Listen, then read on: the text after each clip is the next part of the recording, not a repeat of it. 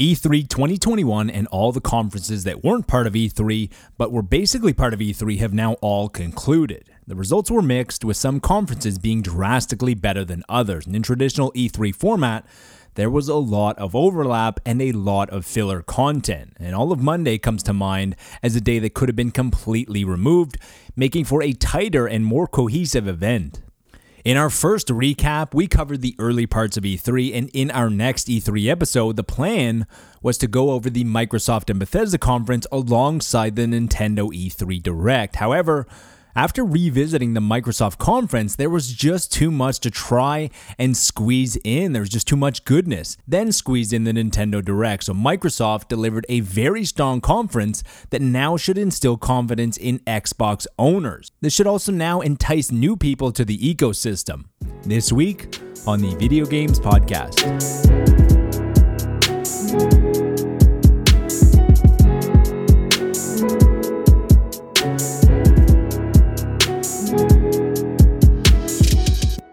Heading into the Microsoft showcase, I would have assumed that Phil Spencer was going to come out first, introduce the team from 343 Industries, and the newly revamped Halo Infinite was going to be shown. This theory was completely wrong, and while it would have been a good way to start the showcase, Microsoft decided to go in a very different direction. The direction of showing Xbox gamers what the purchase of Bethesda means moving into the future.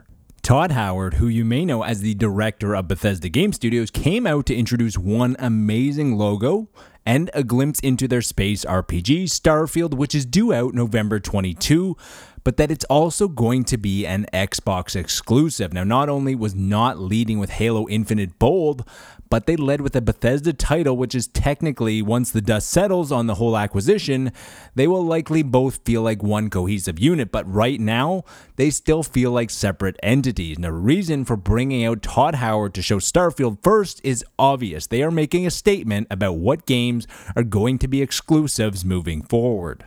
The other benefit of displaying the exclusivity of Starfield is that it emphasizes just how amazing the value of Xbox Game Pass is right now and will continue to be moving forward. Now, right at this moment, Game Pass has a lot of value just for the sheer content of games that are available. The only issue Game Pass has currently, and thus far, is having a high frequency of new and exclusive titles to the platform.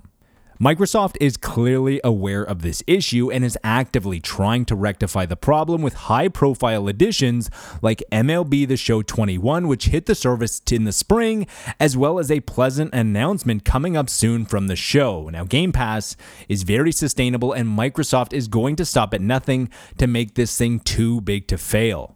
This was evident right after the trailer for Starfield ended, and they made the announcement that they would be showing 30 games in the showcase, and 27 of them are going to be coming to Game Pass on day one. Now, sadly, one of the three games that isn't coming to Game Pass was one of the low points on the otherwise consistently high showcase for me personally. Diablo 2 Resurrected is coming out sooner than expected in September, but it won't be available on Microsoft Game Pass. Working out a deal with Blizzard to get Diablo 2 Resurrected on the subscription service would have been quite an announcement to make, but the cadence of releases that Microsoft has planned for Game Pass, it will likely be unnoticeable. Also, Microsoft sometimes doesn't announce Game Pass editions until very close to release, like they did with MLB The Show 21, which was only announced about a week to 2 weeks ahead. Now, there's still hope. The rest of the showcase could be broken down into two categories: pleasant surprises and expected announcements. As for the expected announcements,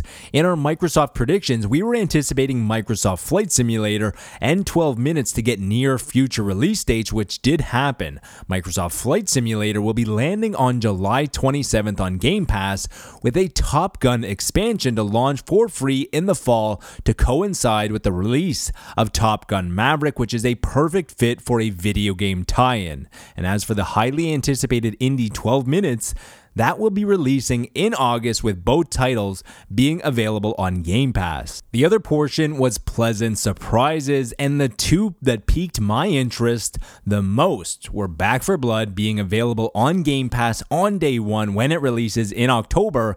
And not only does this make a great addition to Game Pass, but it will also bolster the community of players, because typically full-price multiplayer-only games can have a tougher time getting traction. A new game from Turtle Rock Studios, who created Left 4 Dead and helped on the sequel, returning to their comfort zone sounds amazing. There is still a strong mindset from many gamers that paying full price for a multiplayer-only game, which I was fully ready to do as I loved the original Left 4 Dead series and Evolve, which other studios are still trying to emulate and exceed to this day. It looks like Turtle Rock want to be the ones to raise the bar again with many new additions to their formula, most notably the card system. The second announcement that I wasn't expecting was the first game from Jumpship, which is the studio formed by Dino Patti, and if you don't know, he is the co-founder of Playdead Studios, and they made Limbo and Inside, which were easily some of the most critically acclaimed indie titles of the past decade. Jumpship was formed in 2017 after a falling out between the two co-founders of Playdead shortly after the release of Inside in 2016, which Patti posted on Twitter about leaving to seek new challenges after 10 incredible years and leaving too dense in the gaming industry. Back when the formation of Jumpship was announced, GamesIndustry.biz had an interview where the team described Somerville as a science fiction action adventure. Now, Dino Patti founded the studio with feature film animator Chris Olsen, who has worked on movies like Skyfall, Thor, and The Avengers. Somerville looks to follow very much in the aesthetic and moody footsteps of Playdead, with the game looking like a cross between Limbo, Inside, and War of the Worlds. Now, looking to blend 2D and 2.5D environments, the title is currently expected in 2022 and will be exclusive to Xbox, which is fitting, as Limbo was a timed Xbox exclusive that put Playdead on the map. And yes, Somerville is coming to Game Pass on day one. Another pleasant surprise is that Forza Horizon 5 is coming, which was expected eventually, but with the rotation of the Forza titles, Motorsport was to be expected first, especially considering it was shown off during the original first-party showcase that Microsoft held to introduce their next-gen titles, and it is also coming sooner than expected, with Forza Horizon 5 launching on Game Pass on November 9th. One of the big surprises of the presentation was where Halo Infinite was placed, right in the middle of the presentation. Now, the free-to-play multiplayer pillar of Infinite was shown, and it harkened back to classic Halo with huge sandbox battles, as well as showing off new abilities and mechanics that will try and help keep the series relevant without losing its identity, like the grapple hook. Halo Infinite didn't come with a release date other than holiday 2021, but if you're judging by the posts that they made highlighting the additions coming to Game Pass, then you can make some assumptions of when it will be released. Forza Horizon 5 will be released on November 9th, and you can assume that they want to give that title some room to breathe, but you also can look at the history of Halo releases to narrow down the window as well.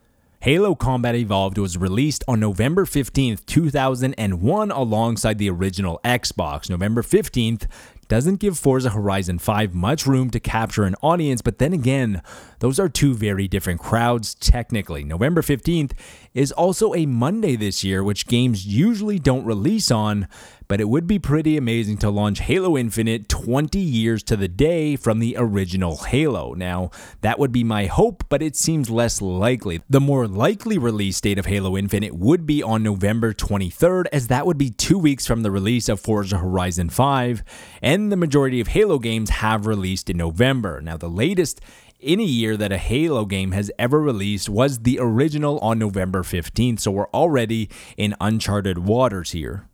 The One More Thing moment at the end showed Redfall from Arcane Austin, which is clearly Microsoft showing that they are aware that Deathloop and Ghostwire Tokyo are PS5 exclusives, at least for a certain amount of time, but there are Arcane projects in the work, which looks like a co-op, open-world, Left 4 Dead, Borderlands with vampires title coming in summer of 2022. Anything from Arcane Studios is great, as they have a history of a studio that may not be full of commercial successes, but they are full of critical hits and cult favorites that include Dishonored 1 and 2 and Prey 2017, as well as the upcoming PlayStation 5 exclusive Deathloop, which was absent from the showcase for obvious reasons. From the very opening of the Microsoft and Bethesda game showcase, the momentum was constantly moving forward with little to no filler and something for almost everyone. Microsoft highlighted what the rest of 2021 looks like for Xbox gamers, with the next 6 months having 6 big titles hitting Game Pass almost every month.